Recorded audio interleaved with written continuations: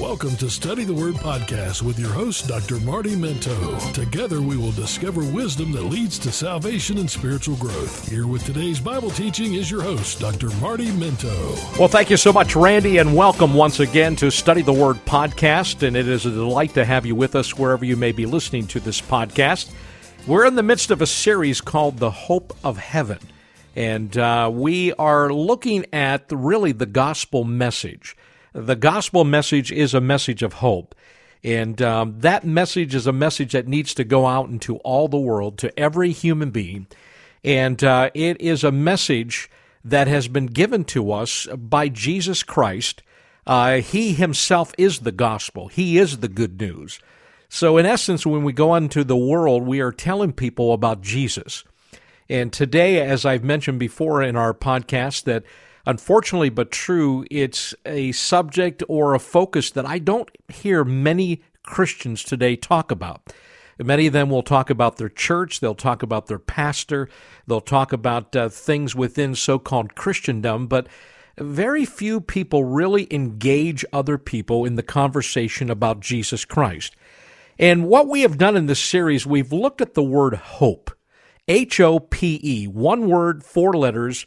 And in it, it really is the presentation of the gospel.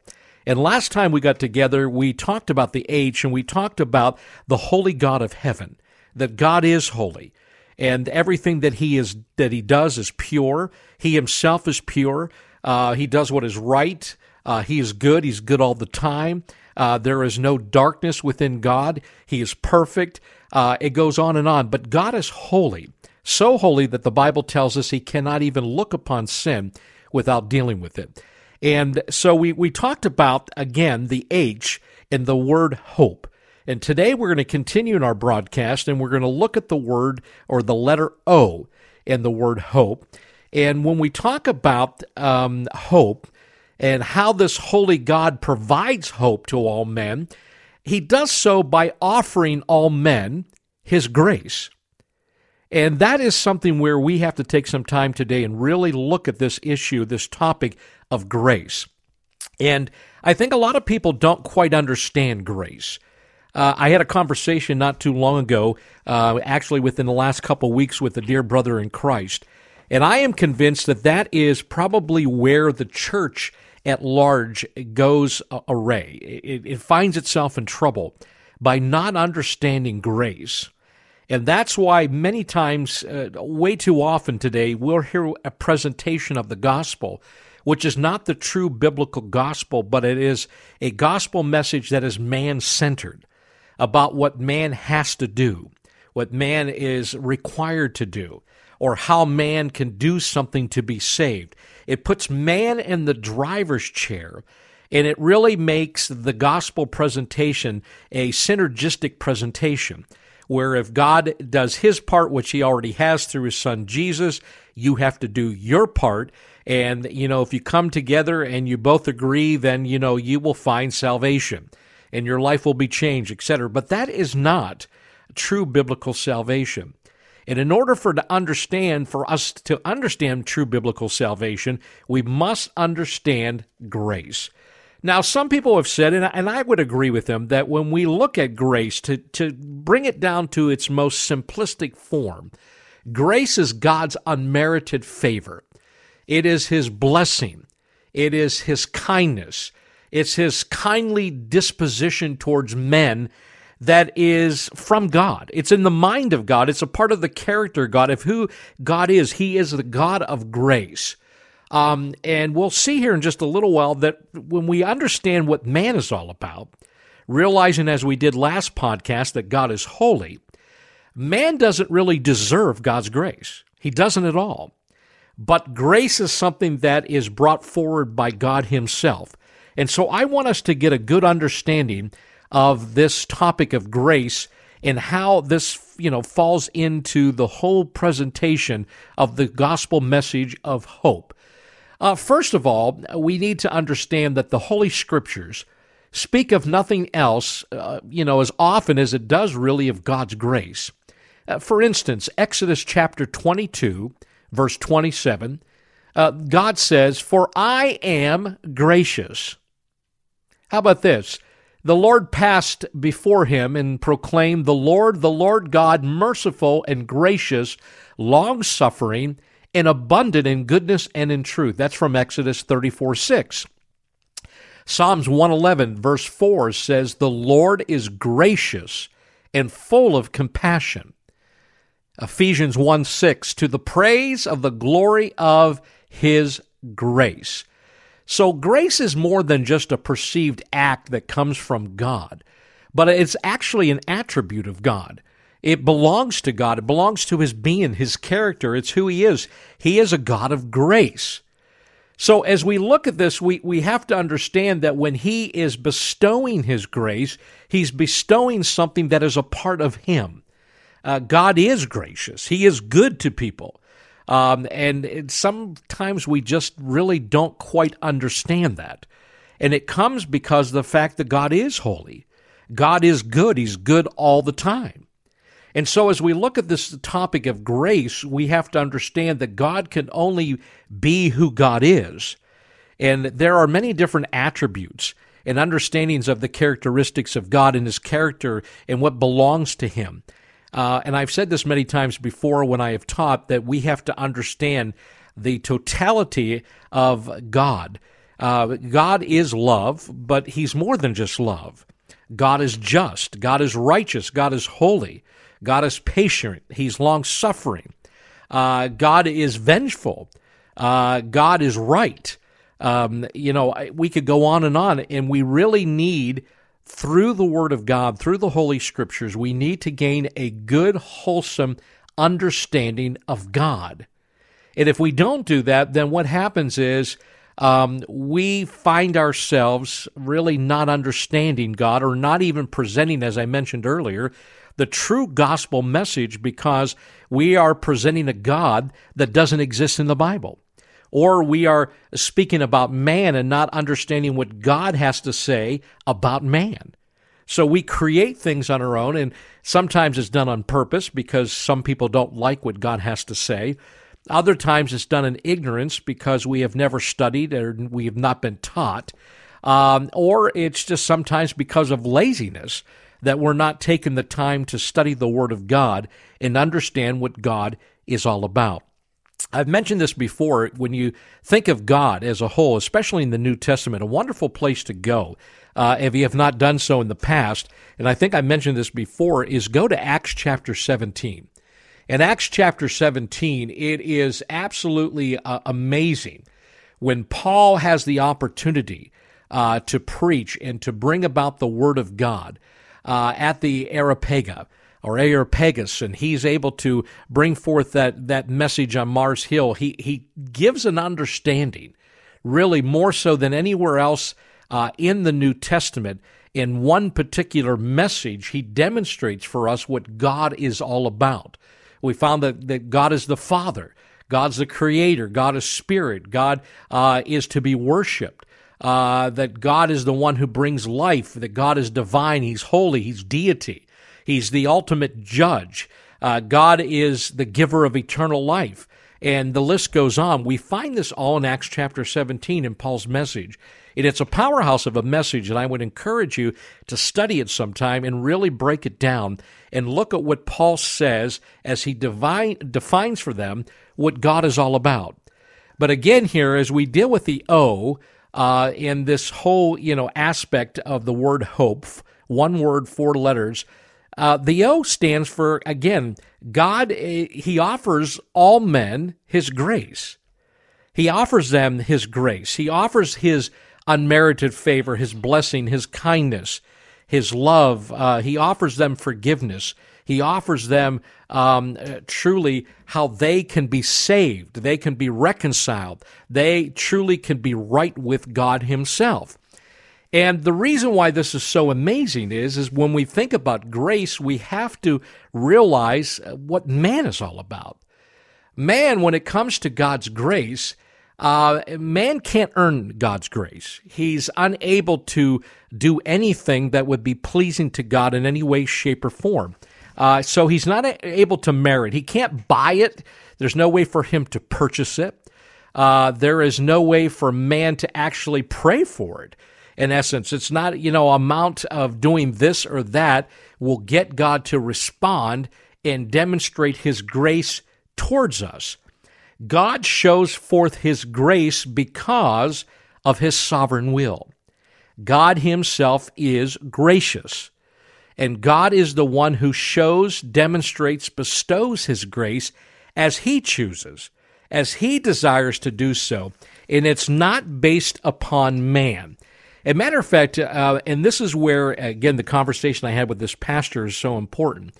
If you have your Bibles with you, if you go to the book of Genesis chapter 3, and I've mentioned this so many times before, but I'll mention it again, I think today more than ever before, what the visible church needs is a good, wholesome understanding, once again, of Genesis chapter 3, which simply put, if you would, put a title on the chapter, it would be the fall of mankind.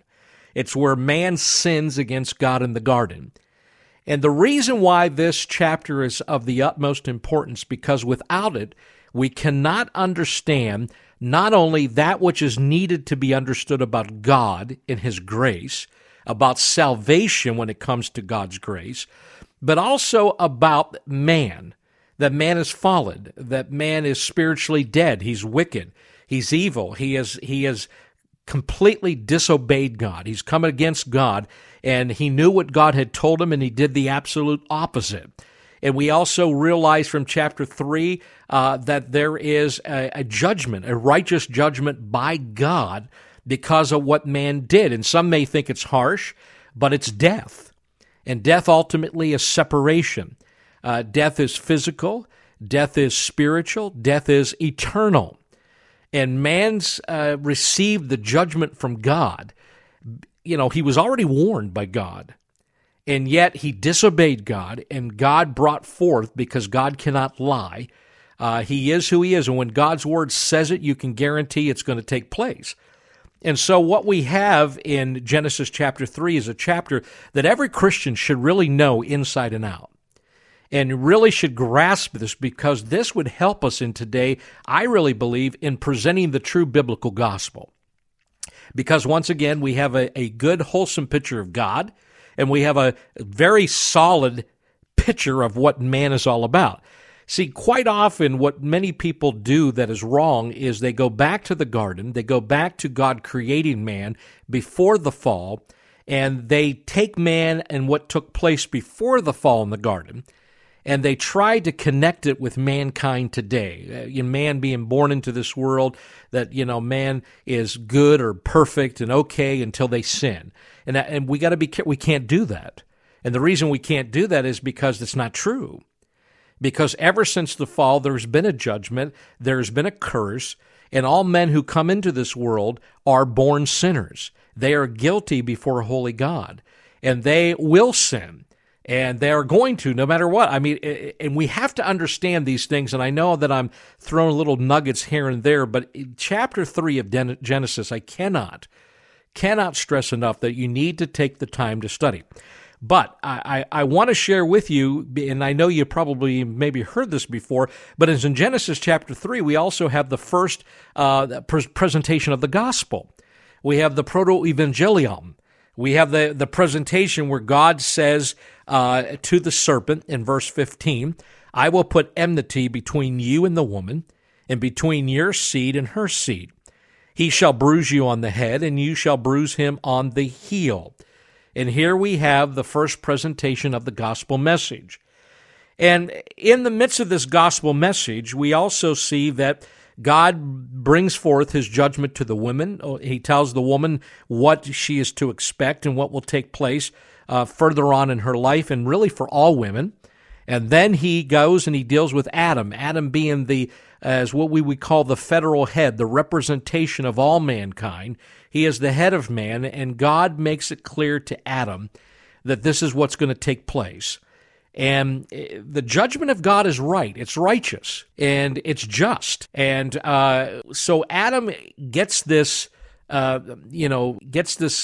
report from God, or just he gets God's response to what is taking place. Now, again, you could only imagine the righteousness of God. He's angry. It's a righteous anger and an indignation, a righteous indignation towards man, because man has disobeyed the one thing that God told him not to do. He did.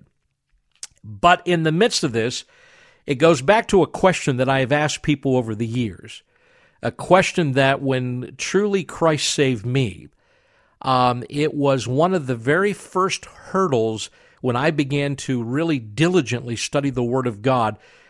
It became so apparent to me of God's grace towards Adam and Eve that it just jumped. I mean, the Scriptures are they're alive. And they are powerful, and they're sharper than a two-edged sword. And I can tell you right now that when I saw this for the very first time, I was dumbfounded. I was amazed. I was broken by it, because the picture of Genesis chapter 3 is not only a picture of our foremother and father, but it is a picture of us. We are guilty before God.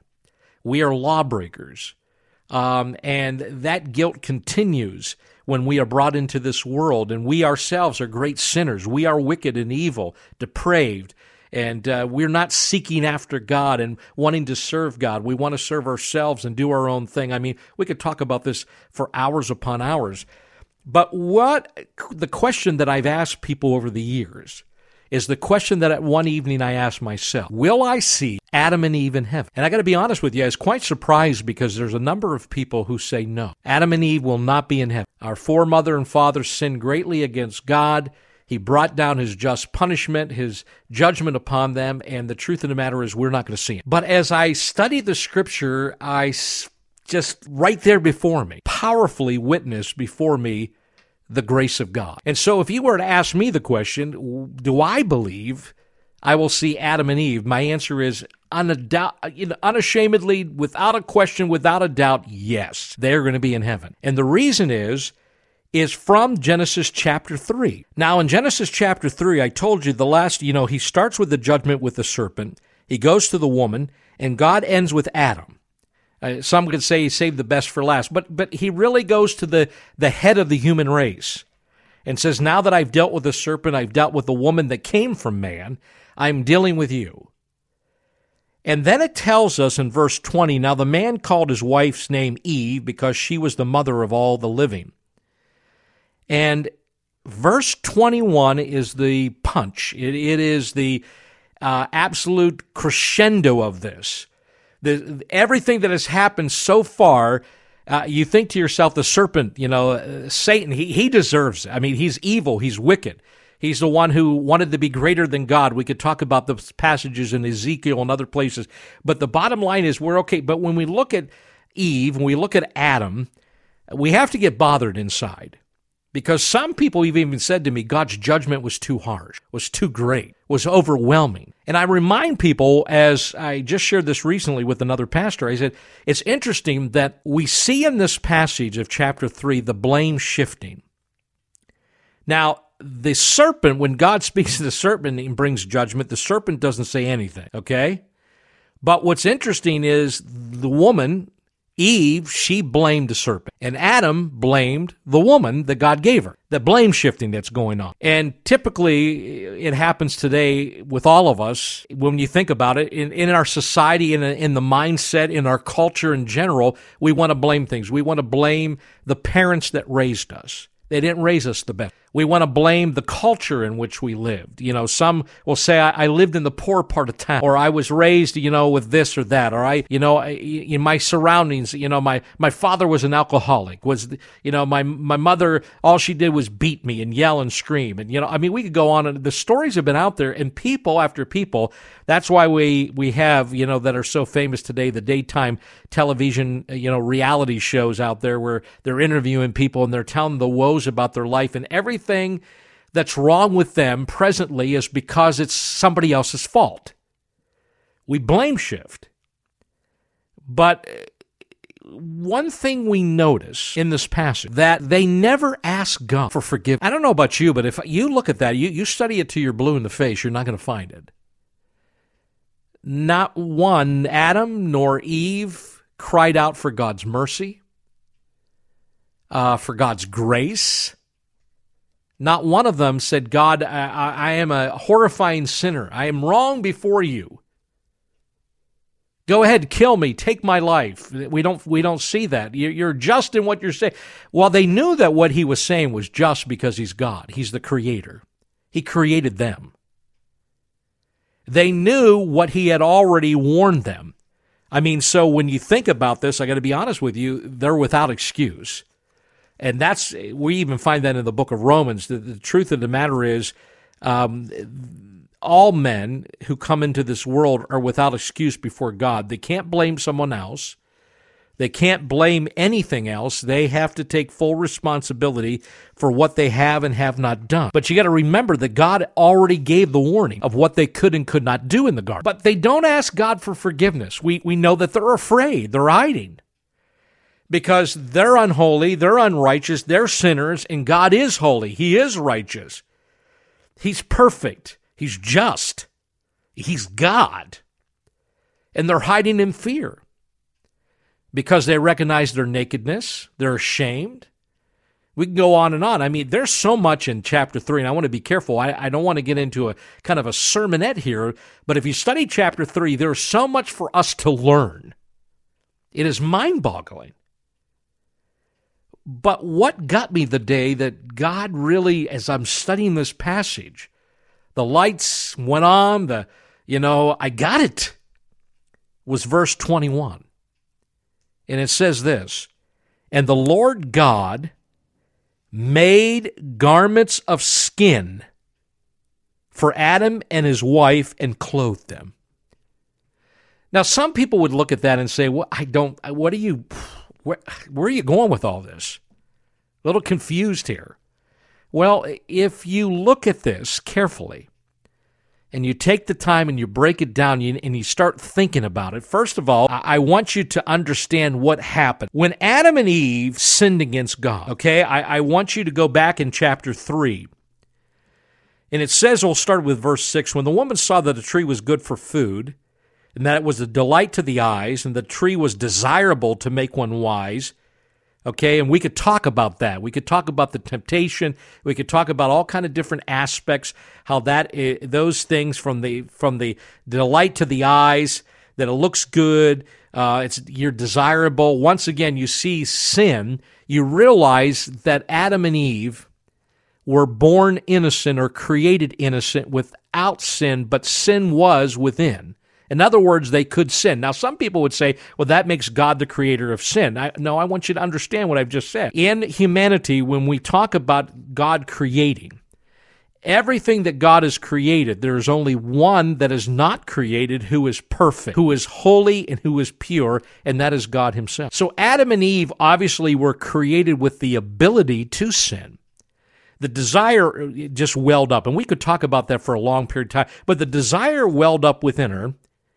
And what happened? She took from its fruit and ate.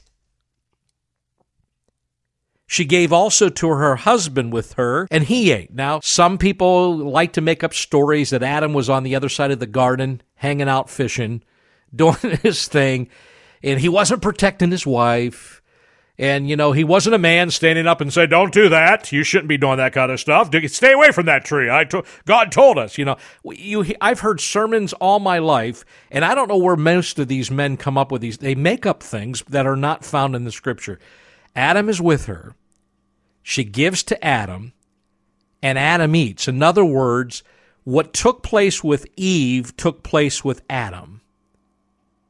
No different. And matter of fact, I want to bring this to a greater understanding because, again, here in Study the Word podcast, though we can't hit every jot and tittle, we do our best to take the Word of God, look at words, look at passages, try to cross-reference, try to gain a greater and, a more deeper understanding of God's Word. But if you have your Bibles for a moment, keep your hand there in Genesis 3, but go to James chapter 1. James chapter 1. In James chapter 1, I want you to listen to this very carefully in chapter 1, starting with verse 12. Blessed is a man who perseveres under trial. For once he has been approved, he will receive the crown of life, which the Lord has promised to those who love him. Let no one say when he is tempted, I am being tempted by God. For God cannot be tempted by evil, and he himself does not tempt anyone. So right away, what we have to understand in the garden is Adam and Eve were not tempted by God. Now, I have heard this argument before, and it goes against Scripture. Well, if they couldn't eat of the tree, then why did God put the tree there in the first place? And when somebody believes that this is what they're saying. God's the one who tempts people. And that goes totally against Scripture. God brings about and allows trials to take place or the testing of your faith. However, God is not the source of temptation. Because temptation's ultimate result, if it's carried out, leads to what? Sin. And that would make God truly the author of sin. God would be the one held guilty and responsible. It's God's fault that the garden and everything happened. And there are people out there who teach this stuff, who believe it, and it's not true. He himself does not tempt anyone, verse 13. Now look at 14. But each one is tempted when he is carried away and enticed by his own lust. Eve was tempted, carried away, and enticed by her own lust. Now, wait a minute here. Doesn't Genesis chapter 3 tell us that the serpent is the one who brought forth temptation? Yeah, I'm not saying that he wasn't a part of the temptation, so don't get me wrong here. But you got to realize that even the woman blaming the serpent, God doesn't say, okay, Eve, you know what? You're right. It's the serpent's fault. You two go off with your fig leaves, whatever. Go down, go have some fun over there. Go enjoy the rest of the garden. I'll deal with this filthy serpent. Did God accept her excuse? The answer is no. See, this tells us, and this takes us a little bit deeper into the Word of God. Each one of us is going to be held accountable before the throne of God. We can't blame other people. We can't say to God, why I'm the way I am? It's because of my mother and father. My father was a drunk. My mother was a liar, a cheater, a manipulator. She filthy mouth. I was raised on the poor side. They couldn't provide a good home for me. No. You can try to blame anybody you want, but that is not going to hold water with God. Each one of us, according to the Scriptures, is held accountable before God in His throne. And that's why it says here, each one is tempted when he is carried away and enticed by his own lust. So the serpent may have said, hey, look at the tree over here. Huh? Looks good. I mean, is God really telling you guys the truth? Or does he not want you to become like him? Whatever the serpent, the enemy, said,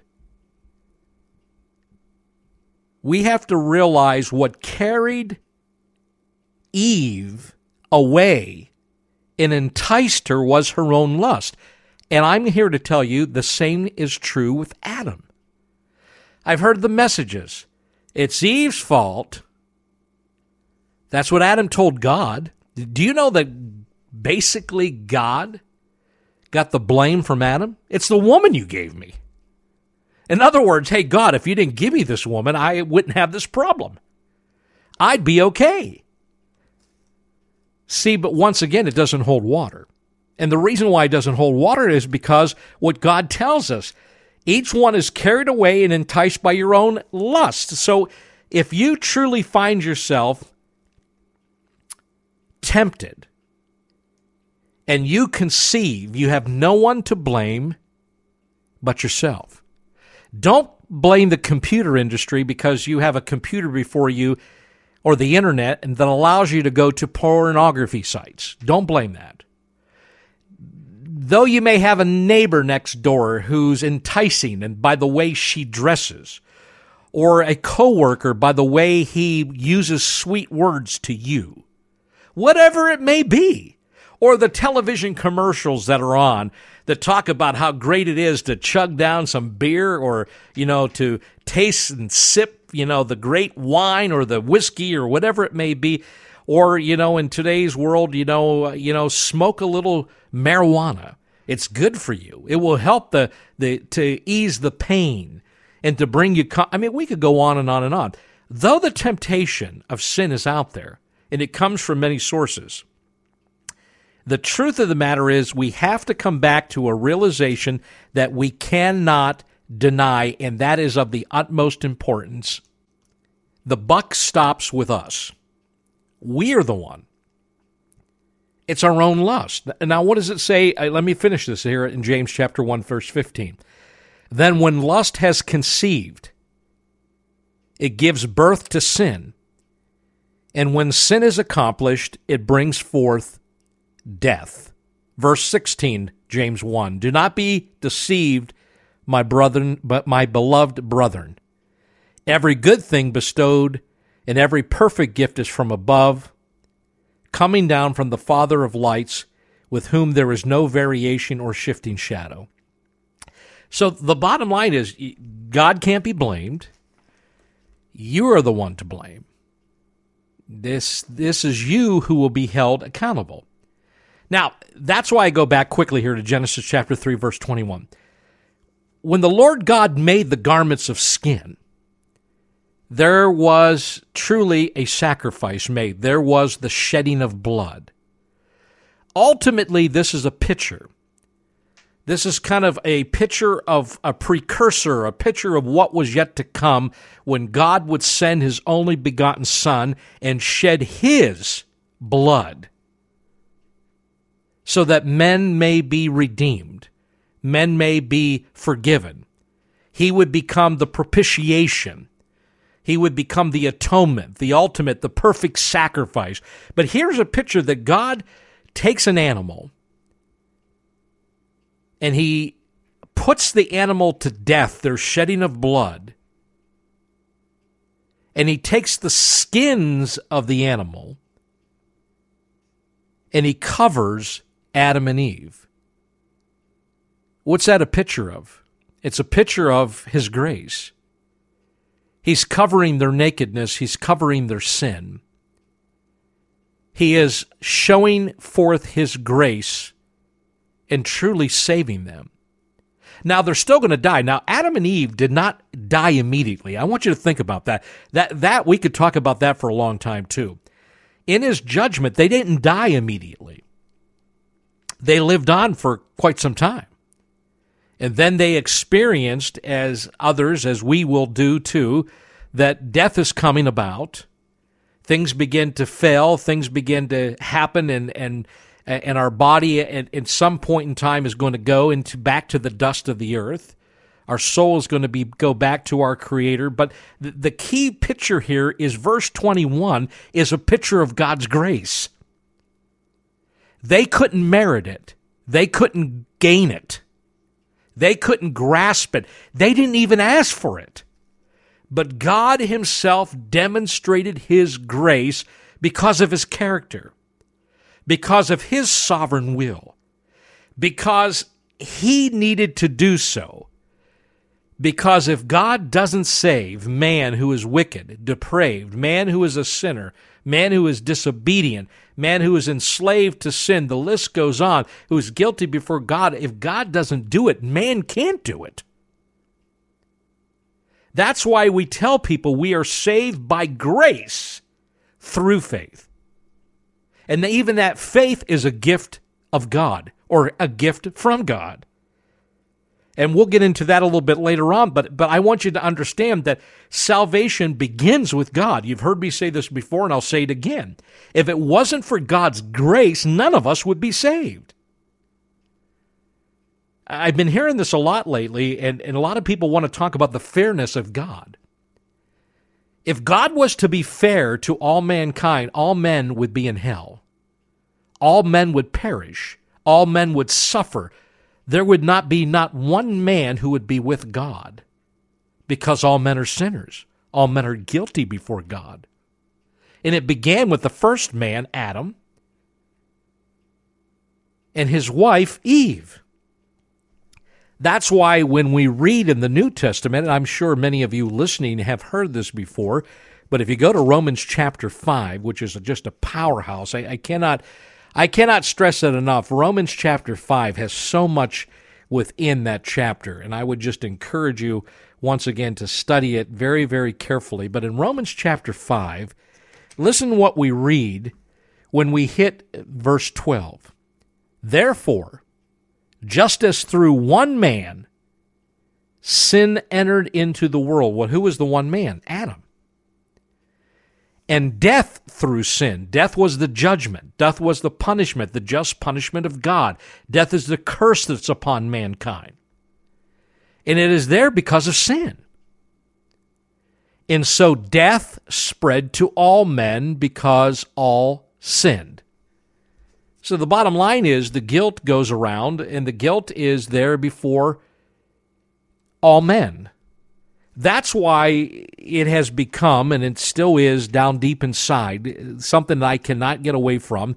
And I'm just telling you, sharing my own personal testimony. I am just so passionate about sharing the gospel, defending the faith, making disciples, because I believe without a shadow of a doubt that unless men truly believe, put their faith, their trust in Jesus Christ, they too are going to perish. They are going to suffer the wrath of God, the condemnation of God. They are going to experience not just the physical death, but eternal death. They are going to be in the midst of the suffering and the agony of hell itself. They are going to be separated from the presence of Almighty God, who is loving, who is kind and compassionate. They will not be. The only attribute of God they will see is his wrath. And so since Christ saved me, it has been a purpose, it's been a desire of mine to truly share the good news, the gospel message. And as I look at Genesis chapter 3, that's why in Ephesians chapter 2, it makes it very plain and clear to me, starting with verse 8, for by grace you've been saved. Stop right there. It all starts with God's grace.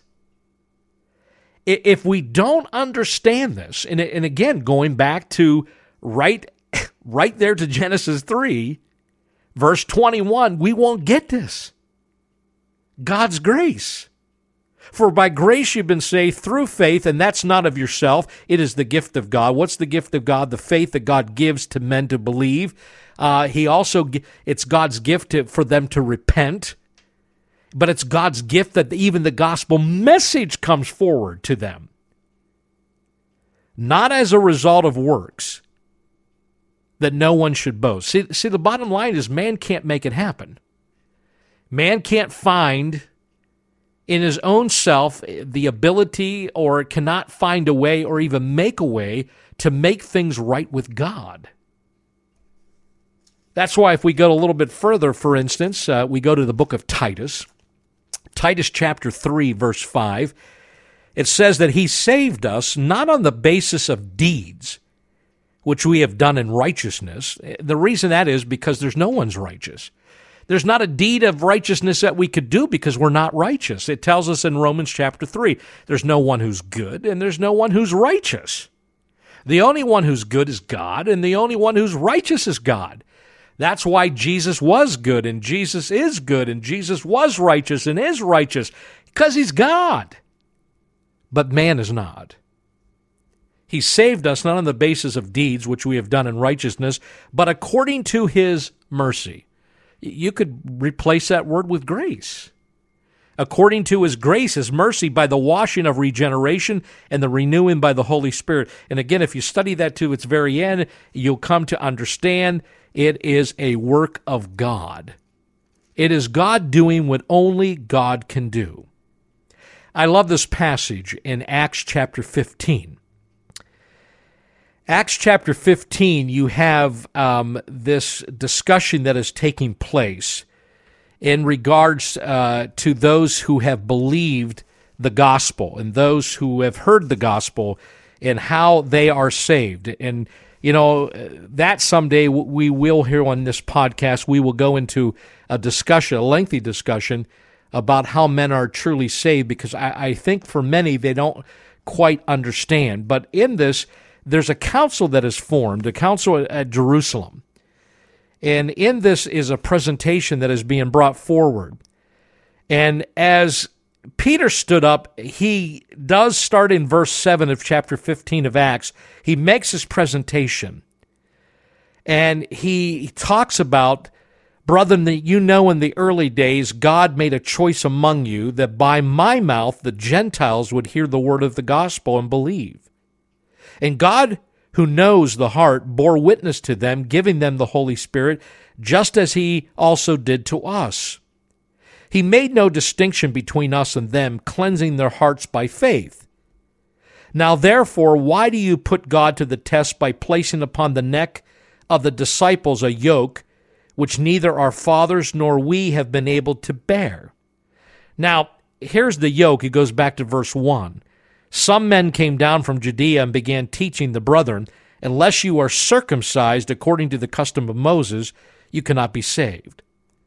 And it started a war. It started a great dissension and discussion amongst of the believers. And Paul and Barnabas and Peter and all of them, the council at Jerusalem, everybody's involved. But here's what Peter says that I want to capitalize on, verse 11. But we believe that we are saved through the grace of the Lord Jesus in the same way they also are. In other words, all men are saved the same way, through the grace of the Lord Jesus. It's God's grace. It's because of his grace. It is by his grace. There is no other way to be saved. And when you look at that, it also brings me to Romans chapter 6, verse 23, which says, for the wages of sin is death, which we know, the result, the just punishment, the condemnation that was brought forth by God is death because of sin. But the last part of the verse is where I want to focus for just a moment. Listen to these words. But the free gift of God is eternal life in Christ Jesus our Lord. But that free gift, listen to me. I hear people say all you have to do is open the present. Grab it from underneath the tree. We're not talking about Christmas gifts here. We're not talking about worldly things. We're talking about salvation. We are talking about the sovereign will and act of God. We are talking about God's grace. And God's grace is bestowed upon men as God so chooses. And that's what really comes down to really the crux of all of it. It's not an issue of man's will or what man wants and what man desires. It is an issue of what God has to say when it comes to his grace. Matter of fact, before we close out today, I want to share this with you because I think it's of the utmost importance. If we don't understand that it's all about grace and not about man, then we have completely missed the understanding about the gospel. We have come to a point and place where we will not be able to proclaim the true gospel message because we make man the focal point, and when it comes to the gospel, the good news, the focal point is God. It is what God has done by sending his only begotten Son, Jesus Christ, into the world. See, some would say, okay, but wait a minute, the gospel message is to be preached, this good news, to all men, because all men need this, because all men are sinners. I agree with you 100%. But you have to understand, once again, as we talk about God offering the gospel message, this gospel of grace, we have to come to that point and place of beginning to realize wholeheartedly that this is all about God and not about man. It's not about man seeking after it, wanting it, desiring it, longing it, or in our day and age in which we live, that they believe that they have a right to it. They're entitled to be saved by God. No one is entitled to be saved by God. That's not what grace is about. That's why when you understand true biblical grace, the grace of God, that's why we can honestly sing together the hymn, Amazing Grace. How sweet the sound that God saved what? A wretch like me, because you once were lost, but now you're found. I mean, I could go on and on. When you start thinking about this and you really begin to grasp, but see, what we've turned God's grace into is a package or a gift, because of that word being used right there in Romans 6:23, that is somehow it is sitting there for everyone, or it is a package to be purchased. Like you go to Walmart or any store, and if you're in need of this, you'd go ahead and you purchase it. Now, some would say, no, I wouldn't go that far, because we know that Christ is the one who purchased it, but he gives it there, and you have to pick it up. You have to open the package. You got to do this. You got to do that. You're missing the point. Adam and Eve didn't do anything. That's my point. That's what became so amazing about Genesis chapter 3, verse 21. When God did what he did it because he chose to do it. He showed forth his grace. They didn't deserve it. He didn't say, you do this. Go get me an animal. Slaughter that animal. Sacrifice it to me. That sweet aroma would come to my throne and please my nostrils. And by doing this, I'll take the skins, and you wrap them around yourself, and you do that. I don't want to go somewhere I shouldn't go with this. What I'm trying to display here is that God did what he did in verse 21, and he did it by his grace. He does the same thing when it comes to salvation. That's why the holy God who dwells in heaven, he provides hope to all men by offering all men who are sinners his grace. And the next time we get together, I am going to share some passages to give you a better understanding of man being a sinner, because I think we need that. I still think that too many are shying away from that today, because some say it's offensive, some say it's too heavy. People don't like that. It's not about what they like. They need to know the truth. It's the truth that truly, as we proclaim, we're trusting God to do the work that only God can do. But when we come back next time, too, I'm going to demonstrate even further God's grace in salvation. Because I think what we have to do is we have to come to a point of understanding that this is not about me. This is all about the glory of God. He gets all the glory. Grace is about God. But he offers this grace, this unmerited favor, this blessing, this kindness to men who are sinners. And that is of the utmost importance for all of us to understand. I really, truly hope you've enjoyed this podcast, and the Lord willing, we'll be back again with more of Study the Word Podcast. Thanks for listening to Study the Word Podcast with Bible teacher Dr. Marty Minto. If you have questions in regards to today's study or any questions about the Bible and or spiritual issues, then email us at studythewordpodcast@gmail.com. We hope through today's teaching you have learned biblical truths so that you can teach others and defend the Christian faith. Tell others about Study the Word Podcast, available on Apple and Google Podcasts, Spotify, and Anchor.fm. Once again, thanks for listening to Study the Word Podcast with Dr. Marty Minto.